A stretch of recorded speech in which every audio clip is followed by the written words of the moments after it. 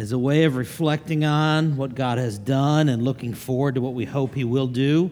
We're going to look at a passage in Philippians 1 together. It's in your bulletin. It's on the screen behind me. As is our new tradition, we're going to read it together.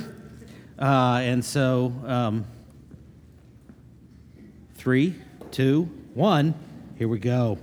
Paul and Timothy, servants of Christ Jesus, to all the saints in Christ Jesus who are at Philippi with the overseers and deacons, grace to you and peace from God our Father and the Lord Jesus Christ. I thank my God in all my remembrance of you, mine for you all, making my prayer with joy, because of your partnership in the gospel from the first day until now. And I am sure of this, that he who began a good work in you will bring it to completion at the day of Jesus Christ. It is right for me to feel this way about you all, because I hold you in my heart. For you are all partakers with me of grace, both in my imprisonment and in the defense and confirmation of the gospel.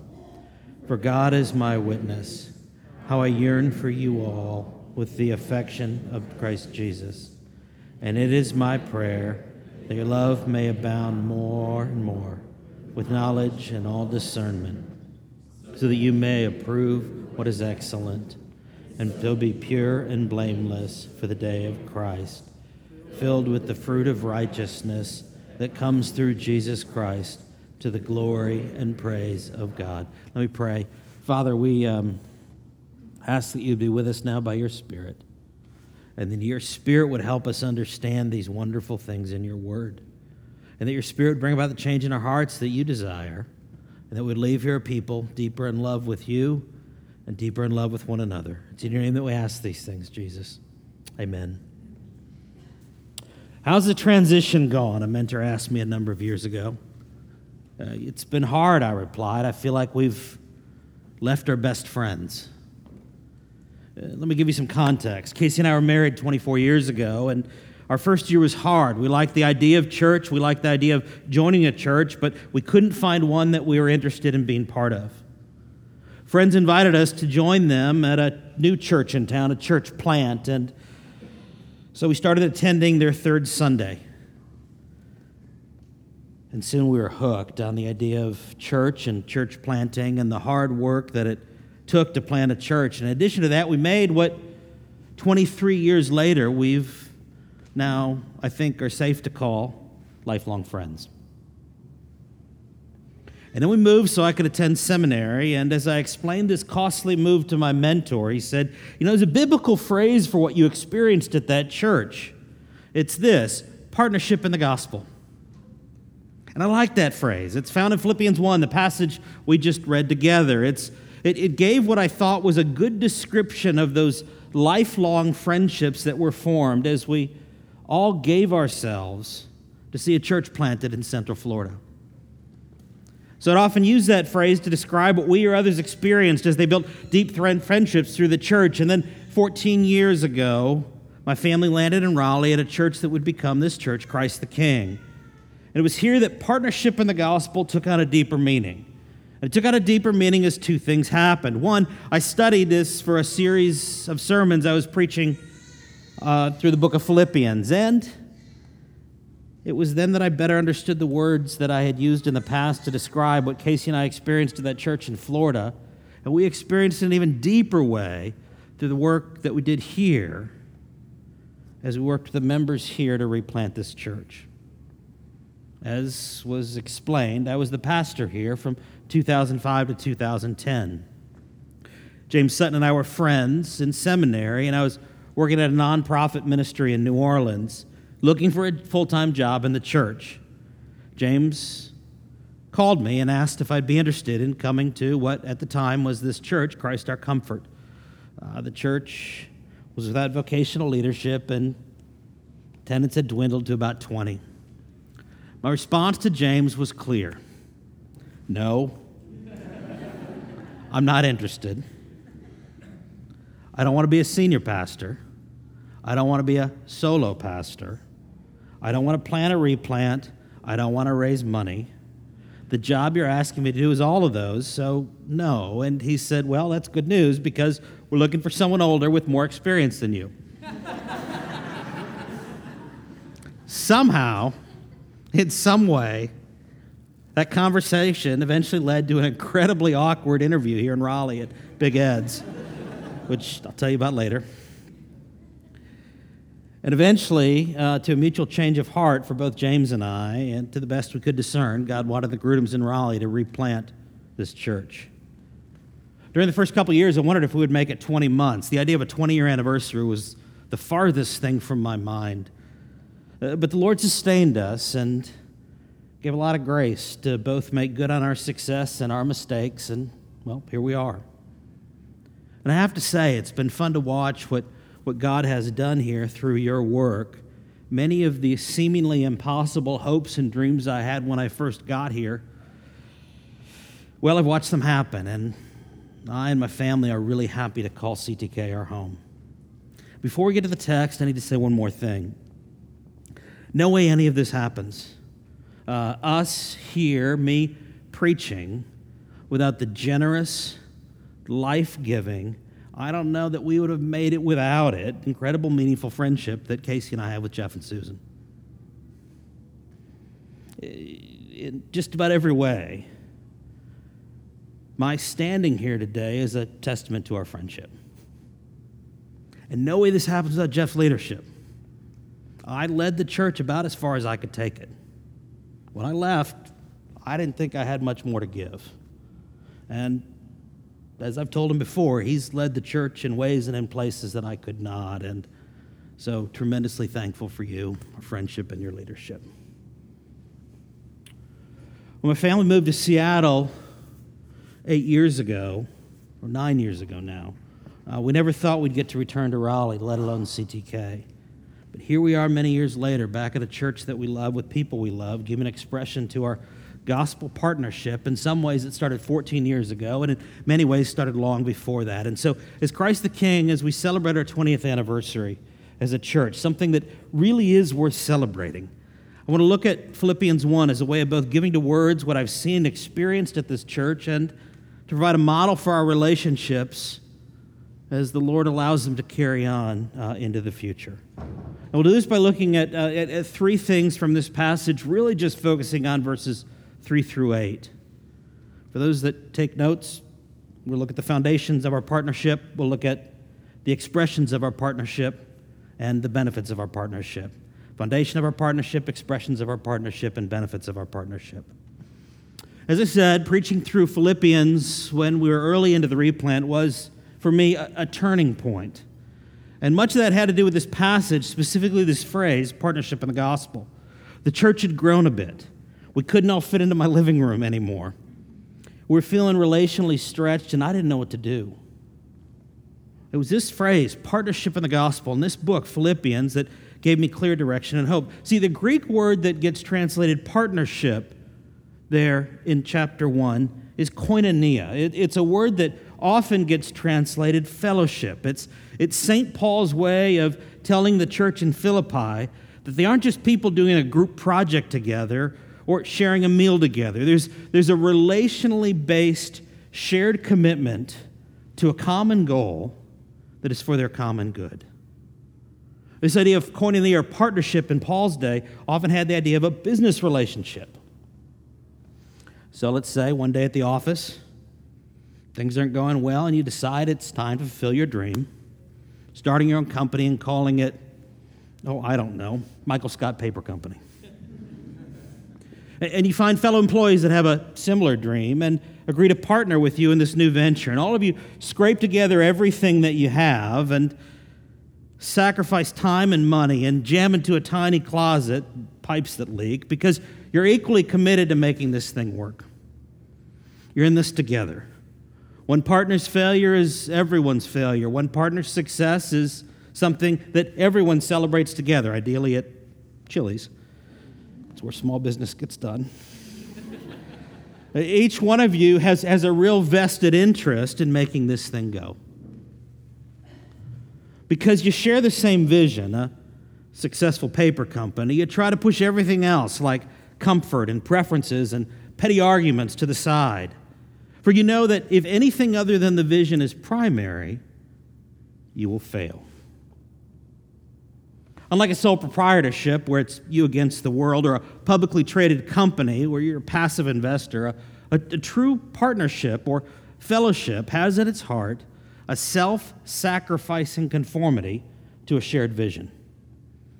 Paul says that he and the church in Philippi have such a partnership or fellowship in the gospel. One Bible scholar described it this way. He said, Christian fellowship is self-sacrificing conformity to the gospel. There may be overtones of warmth and intimacy, but the heart of the matter is this shared vision of what is of transcendent importance, a vision that calls forth our commitment. It's what you've heard in the stories today. God has and continues to use your self-sacrificing conformity to the gospel to grow and sustain this church, and that's worth celebrating together. This partnership of Philippians 1 is a partnership in the gospel. It's made up of individuals that in verse 1 Paul called saints in Christ Jesus. That is a group of people set apart and, made holy because they're in Christ Jesus. They're a partnership in the gospel. The good news that Jesus lived a life we couldn't live, a life of perfect obedience to God, what the Bible calls holy. The good news that Jesus died the death that we deserve, the penalty rightly earned by all of us, and that's all of us, who are indifferently disobedient to God. That's what the Bible calls sin. The good news that Jesus didn't stay dead but rose from the dead, victorious over death and sin, and defeating those things forever. The good news that Jesus freely offers us is life, death, resurrection. So those who confess their sin and need for Jesus' salvation receive it. This is good news. If your faith is in Jesus, if you've looked to Jesus for the forgiveness of your sins, you are now, as we see in verse 1, part of that saints in Christ Jesus group. You're no longer God's enemy, you're his child. You're now both commanded and empowered by God's Spirit to live a new way of life in obedience to God, the kind of life that Paul commends in this passage. So if you're a believer in Jesus, gospel partnership isn't something you hope will happen. It's a present reality. Look again at verse 5. This partnership wasn't secured over some fantastic meal or unbelievable pitch. It's been in place, Paul writes, from the first day until now. It started the moment that Jesus saved each one of you. And it's not a luxury. It's a necessity. It's the way God designed his community to work in the church. There are no sole proprietors, no lone wolves, no passive investors in Jesus' church. They're only partners in the gospel. This is something that Paul says is worth celebrating. Look again at verses 3 and 4. I thank my God in all my remembrance of you, always in every prayer of mine for you all, making my prayer with joy. Every time he thinks about them, he thanks God for their gospel partnership with him and with one another, and every prayer that he has is made with joy. Every time he thinks about it, he celebrates it. Every time we think about a partnership in the gospel, we have reason to celebrate. And Paul doesn't thank or praise himself for making this happen. It wasn't his ability to gather people and cast vision. He doesn't thank or praise them for making this happen either. It wasn't their great programs or affinity groups or meals after church that made this happen. Jesus made it happen. The partnership doesn't happen without Jesus. It's what C.S. Lewis wrote about friendships among Christians. Though we may think our friendships are based on our good taste, common interests, or the amazing people that we are, in reality, Lewis writes, God is the secret master of ceremonies. Love that phrase. God is a secret master of ceremonies, working behind the scenes to create, strengthen, and maintain our community. This phrase, partnership in the gospel, drove this conviction deep into my soul.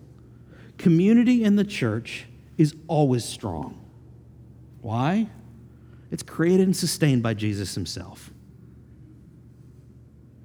The community at CTK is always strong It's created and secured and maintained by Jesus himself. So when it seems off, when it seems like it's a little bit off, it means we're struggling with our expression of it.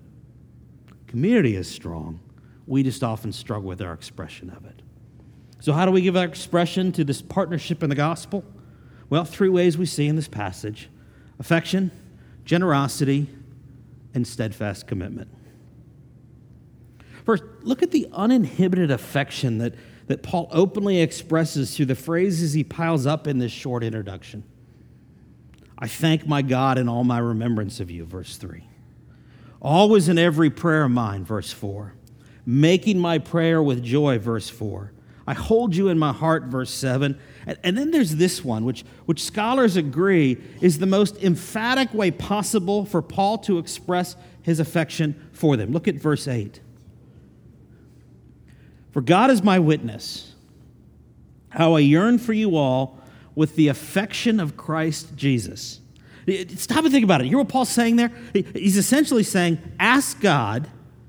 He'll tell you, I love you like Jesus loves me and Jesus loves you. And it's as if Paul anticipates that this open expression of affection will make them and maybe us uncomfortable. So he adds this phrase in verse 7, just in case we feel a little bit leery of it. He says, it's right for me to feel this way about y'all. And in verse 7, he explains again why this affection's right. He says, for you all are partakers with me of grace. Which is another way of saying we're all partakers, we're all partners in the gospel. Paul's affection is grounded in this shared relationship with Jesus. And he expresses affection that he thinks about. He expresses this affection as he thinks about the ways the partnership has taken shape.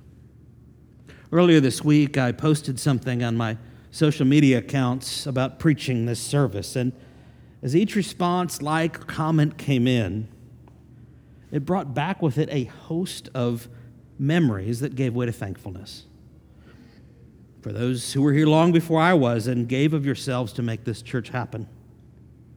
For those who were with us for a time and whose service was essential to this church's continuing existence. For fellow pastors whose encouragement and advice helped an incredibly inexperienced pastor stumble through his first church. And for longtime friends, not in Raleigh, who've never attended CTK, but through the financial support of the church and care for Casey and I, made it possible for us to be here, especially in those early years. Each took their role in the gospel partnership seriously. Each gave what they could to this self-sacrificing conformity for the good of Jesus' church. They each gave as they were uniquely gifted and providentially able at that time, and it might not have been what I initially hoped they would give, but as God knew what we needed. And that can be tough in the moment, but in reflection, it's reason for affection and thanksgiving, for God's way is always better. And look, I know. There's this hymn we used to sing we would sing at my church in New Orleans. The Jesus in me loves the Jesus in you. The Jesus in me loves the Jesus in you. So easy to, and then we'd extend it out of. And I would sing that and I would think, well, sometimes. There's some people that I find easy to love, and then there are others. And anyone that knows me could say the same about me. Some find me easy to love, and others quite the opposite. Don't laugh too loud, Bradford. And here's what I'm slowly learning to do with those whom I find aren't easy to love. It's what Paul does in Philippians 1. When I think of them, I try to thank God for them. Specifically, I thank God for our partnership together and for the unique ways that he's gifted them. And then that gives me honest reasons to express my affection for them. Regardless of the person, I've found that this kind of uninhibited expression of affection is, well, it's often tough to express, even if it's felt. Most of my work now is with small groups of pastors, and a large part of my work is helping them develop the friendships that they need that are both essential to their work and give expression to the gospel partnership that they have. And often, though, I have to sit them down kind of halfway through our 2 years together and say, look, you guys like each other. You love each other. But there's this awkwardness in the group at times because you're unwilling to say that to each other. So just take a risk and say it. Paul is both intentional and clear in expressing his affection for the Philippians. When we read it, we recognize our need for someone to say that to us, and hopefully remember also that we need to be intentional in speaking that to others. So fight through the awkwardness. Trust what God says is true. Move past the good intentions and be free with your godly affection for others in this church. Or to put it another way, be generous with your expressions of affection. And be generous with your money. Again, partnership in Paul's day had a financial component to it. In fact, one way to describe the book of Philippians is one long thank you note for the money that the church sent to Paul when he was in prison. Shared grace, shared commitment, and part of being in partnership is giving what you can to make this thing work. And that's what the Philippian church did. Look at the second half of verse 7, where Paul writes, For you all partakers with me of grace, both in my imprisonment and the defense and confirmation of the gospel. Paul considers them partners in his gospel ministry. His contribution, he plants churches, gets thrown in prison, prays for them, tells others about Jesus. Their contribution, they continue the work he started in the church. So that's not getting off easy. They stay committed to Jesus and one another. That's not getting off easy. And they contribute to his physical needs. Everyone does what they can. No one can do everything, but everyone has something to do. This is partnership. It's also the path to expression of true community. No one has everything that's needed. Everyone contributes what they can. And God takes what we have and does something spectacular with it. When I took the job here, the church was averaging about $2,000 a month in offering. That's why it was a huge risk when we moved from one facility to the other and our rent jumped from $400 a month to $750 a month. That would be a gift right now, wouldn't it? My salary was set. The church was committed to pay a percentage of that, and I had to raise the rest through my network. And it was a tough time. We didn't really know anybody in Raleigh. Family was far away. My daughter was 6 months old. We needed to rent a house and buy a car, and we didn't know how we would afford both at the same time. Church members let us borrow cars until we could buy one. Our new landlord, a believer, said, let me go ahead and give you the pastor's discount, which meant that we had no lease, no security deposit, no additional rent up front. And then she kept misplacing our checks, which meant she never cashed them and never asked for another one. And I never missed a paycheck. The church was never late on paying her bills, never. Sometimes all that was left in the church account was a couple $100, but each month we met our obligations. God met our needs through a community of gospel partners. Each gave what they could. Generosity wasn't measured in the size of the gift. It was a matter of heart. Likewise, the church in Philippi wasn't wealthy, but they gave what they had. In the early days, Christ the King wasn't a wealthy church. Sometimes we had more college students here than anybody else. But everyone gave what they could, and every little bit mattered. Again, if some months we were left with almost nothing, that means the gift of $10 mattered as much as the gift of 100 or 1,000. God is great at managing his resources. We give what we have. He knows what we need. He takes what we give, and he makes it work. And it's not just speaking your affection. It's not just giving your money. The third way we can give expression to our gospel partnership is by giving ourselves. At the end of this letter, Paul makes it clear that he's thankful for the monetary gift. Throughout the letter, he makes it clear that he's even more thankful for the steadfast commitment to Jesus and to him. Paul is no longer in Philippi. He's in a Roman prison. There's some that are taking advantage of his imprisonment. Others will say his imprisonment and his suffering is a reason to discredit his ministry and the gospel altogether. Others will use it as an excuse to bail on Paul, but not the Philippian church. It's part of the reason that Paul was thankful for them. The gospel partnership wasn't just then when he was with them, it's still going from the first day until now. Again, because Jesus holds it together, it's actually eternal. The Philippians demonstrate that they understand this by their actions.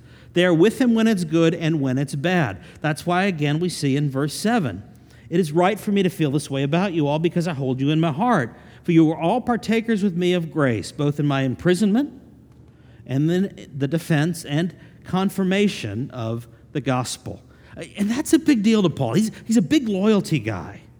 Throughout his letters, he calls out those who stick with him, and he calls out those by name who abandon him. The primary way that Paul in his letters encourages us to apply the gospel is through relationships. And this is not unique to Paul. I mean, Jesus said the Hebrew Scriptures could be summed up with two commands, love for God and love for one another. He also said that people will know that we're Christians by our love. I can explain it like this. Back in the 1960s, the CIA ran a covert operation called Acoustic Kitty. The goal was to use cats to spy on the Soviets. Really. They wanted cats to be Cold War spies.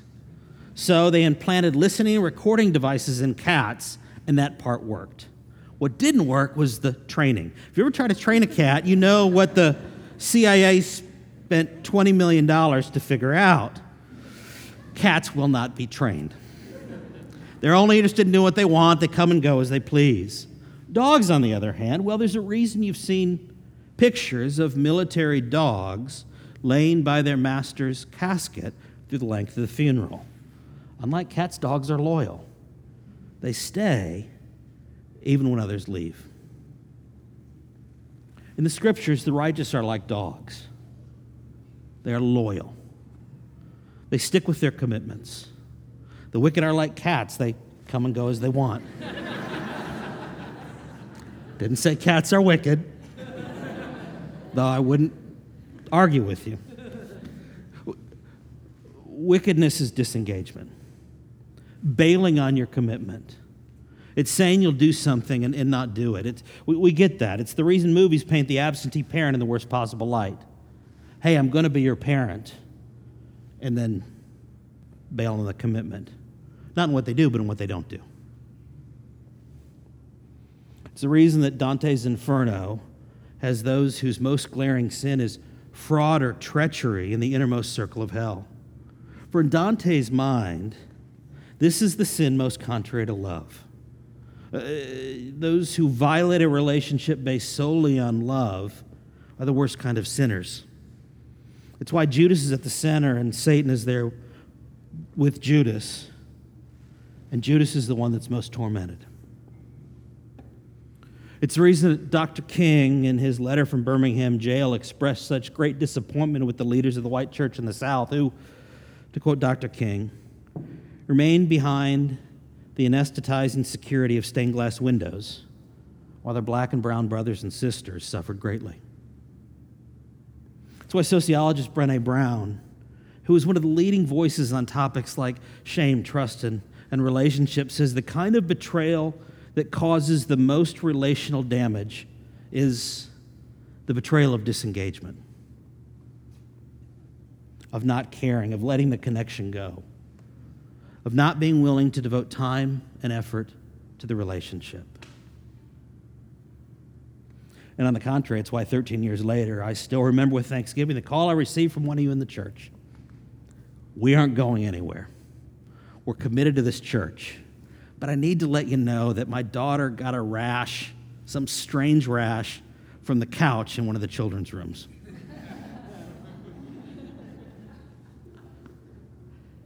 Faithless is he that says farewell when the road darkens, said Gimli, just before the Fellowship of the Ring set out on their adventure chronicled in Tolkien's book of the same name. And yet, the church is full of those who have bailed when it gets dark. And as a side note, this is not meant to guilt you into staying here, nor is this some microaggression against people that have left. Really, it's not. But nevertheless, the church is full of those who have bailed when it gets dark. And how do I know? Well, I'm one of them. It's one of the reasons I love the story of Jesus forgiving Peter, the disciple who promised never to leave, even if it got hard, and then left at the first chance when it didn't actually get all that hard. I love it because I bailed on Jesus, and I need assurance of his forgiveness too. When we do rightly give expression to our gospel partnership, through affection, generosity, and steadfast commitment, we benefit others. And as the last point, I'll highlight 3 of the ways that we benefit others. Rightly given expression to our gospel partnership benefits individuals by fighting shame, benefits the community by increasing faith, and it benefits the church by showing Jesus is beautiful. Again, when Paul writes this, he is in prison. And for a lot of churches he has worked with, that became a reason to ghost him. Prison was a shameful thing. Didn't benefit anyone to stand with someone who was an enemy of the Roman Empire. The Philippians didn't care. Paul, one of their gospel partners, was in jail, and so they sent one of their own to attend to his needs, and they sent some money as well. But shame is a powerful feeling. Author Ed Welch explains that shame comes upon us when we are disgraced for acting less than human, are treated less than human, or associated with something less than human, and there are witnesses. Shame's power comes upon us by getting us to say something to ourselves like, I'm not worthy of another's presence. It isolates us, reinforcing that less than human narrative. Because shame comes out in community, it's also healed in community. It requires people to come alongside us, hear our story, and stick with us, even though they know everything. And I found it's only in community that shame is healed. And it's not enough simply to know about it, to help their healing. You don't just need to know about it. You have to stand with them in the midst of their shame. I think that the Philippian church, by actively standing with Paul when he's in prison, by sending help and money, helps fight the shame that could easily grow while he's isolated there. And this is a natural outflow or a right expression of gospel partnership. In the middle of the love letter to the church, Paul calls them partakers with me of grace in my imprisonment. Again, partakers with me of grace is a very similar way of saying partners in the gospel. So their active standing with Paul is an expression of their gospel partnership, which is another way of saying it's an expression of the work of Jesus. Partnership means you share in the shame. It also means you get to share in the good stuff too. Paul considers Philippians partners in his work. Though he's in prison, Paul considers them through their actively standing with him, there with him in prison. So he spends a good part of the letter telling them of the good work that's happening even while he's in prison. I mean, think about that. It would be very easy for them to say, Paul's doing the real work of ministry. We're here, comfortable in our homes, going to church while he's in prison, telling everybody about Jesus. And it would be easy for Paul to say the same thing. After all, he's the one that's in prison. But he doesn't. They are a part of the work. They've given generously to this gospel partnership through their generosity and steadfast commitment. So Paul gives them a front row seat to the ways God is at work. He gives them the kind of view that increases your faith, for you see God at work even when it seems all is lost. It's why we're celebrating today like we are. No one person is responsible for CTK lasting 20 years. In a sense, we all are. That's the beauty of the partnership in the gospel. We each do our little part and get to celebrate the big victory, which is far more than our little part deserves. But again, that's the way God works, right? He takes our feeble efforts, turns them into something spectacular that benefits us and glorifies Him. And then we get to celebrate it. Giving expression to our gospel partnership doesn't just benefit us and our community, it also benefits the church, for it shows Jesus as beautiful. Look, we're living in what New York Times columnist David Brooks called the golden age of bailing. He explained it this way. Yup. All across America, people are deciding on Monday that it'd be really fantastic to grab a drink with X on Thursday. But then when Thursday actually rolls around, they realize it would actually be more fantastic to go home, flop on the bed, and watch carpool karaoke videos. So they send the bailing text or email. So sorry, I'm going to have to flake on drinks tonight. Overwhelmed. My grandmother just got bubonic plague. An openly and appropriately affectionate, generous, steadfast community stands in stark contrast to the bailing that we all experience. It stands as a beautiful picture of what Jesus gives us in giving us Himself. Our gospel partnership, when rightly expressed, gives others a picture of just how beautifully attractive this God-created community is. And as the church grows, as those who were once outsiders are welcomed in, well, my friend Wendell Kimbrough, one of my favorite modern hymn writers, well, he wrote this hymn called Who is Like the Lord Our God, which, incidentally, our former worship leader, Bruce Benedict, wrote the music for. The first verse paints a good picture of what we've been talking about. Our Father, He lifts from the ashes. He raises the poor and the lost. He seats them to dine at His table, to feast without money or cost. The lonely He settles in families. The barren a mother He makes. Oh, happy the heart of the stranger who's welcomed by this King of grace. And we, as the hands and feet of Jesus, we give expression to that welcome. As those who were once lifted from the ashes, we welcome those who need to experience that same grace. As those who benefited from faithful friends who stuck with us when it got dark, we stay with others that are walking through similar darkness. That's the beautiful community. And it requires a certain resilience to maintain this gospel partnership. It's one that's empowered and held together by Jesus, but one that also requires work on our part. And friendship is a subset of this partnership. And I know of no greater picture of resilient friendship than that of the friendship between Anglican minister John Newton and his friend, the English poet William Cowper. So as we close, let me tell you a little bit about their friendship. Newton and Cowper were the best of friends. Their homes shared a common backyard, and in the height of their friendship, they said they didn't spend more than 7 hours apart.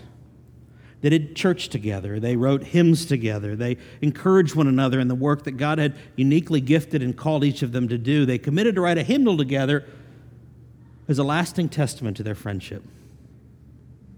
And then Cowper was overcome with a Great Depression. He attempted suicide. He became a recluse, refusing even to attend his closest friend's church. He refused to write another hymn, and his depression remained for 27 years, and then he died. And through it all, Newton remained his close friend. And I've thought a lot about their friendship, especially Newton's long-suffering commitment to it. And I think there are two primary reasons for that. One, Newton firmly believed, like Paul did, that the work that God had started in Cowper, he would bring forward to completion. That's verse 6. And so he had great hope for his friend, not because of his friend, but because of his God. And second, Newton was secure in his friendship with Jesus. That, in many ways, was the center, the key to all of Newton's theology. His friendship with Jesus allowed him to have a deep friendship with Cowper, both when it was easy and it was hard. Newton wrote about friendship in my favorite hymn. Let me read you 2 stanzas as we close. One there is above all others, well deserves the name of friend. His is love beyond a brother's, costly, free, and knows no end. They who once his kindness prove, find an everlasting love? Could we bear from one another what he daily bears from us? Yet this glorious friend and brother loves us though we treat him thus. Though for good we render ill, he accounts us brethren still. When friendship with Jesus becomes primary, our partnership with others is sure and secure. The road might get dark and seem lonely, but we don't walk it alone. We freely receive and give to others what we've received from God. We're all committed to giving expression to and benefiting from this glorious partnership in the gospel. That's the kind of grace I've experienced here, and it's the kind of grace I hope we all continue to experience for years to come. Let me pray. Father, we thank you for what you've done up to this point, and we ask that you do it again. Would you keep doing it? Show us grace upon grace, not just as the church body, but in our individual relationships with you and with one another. Jesus, it's in your name that we pray. Amen.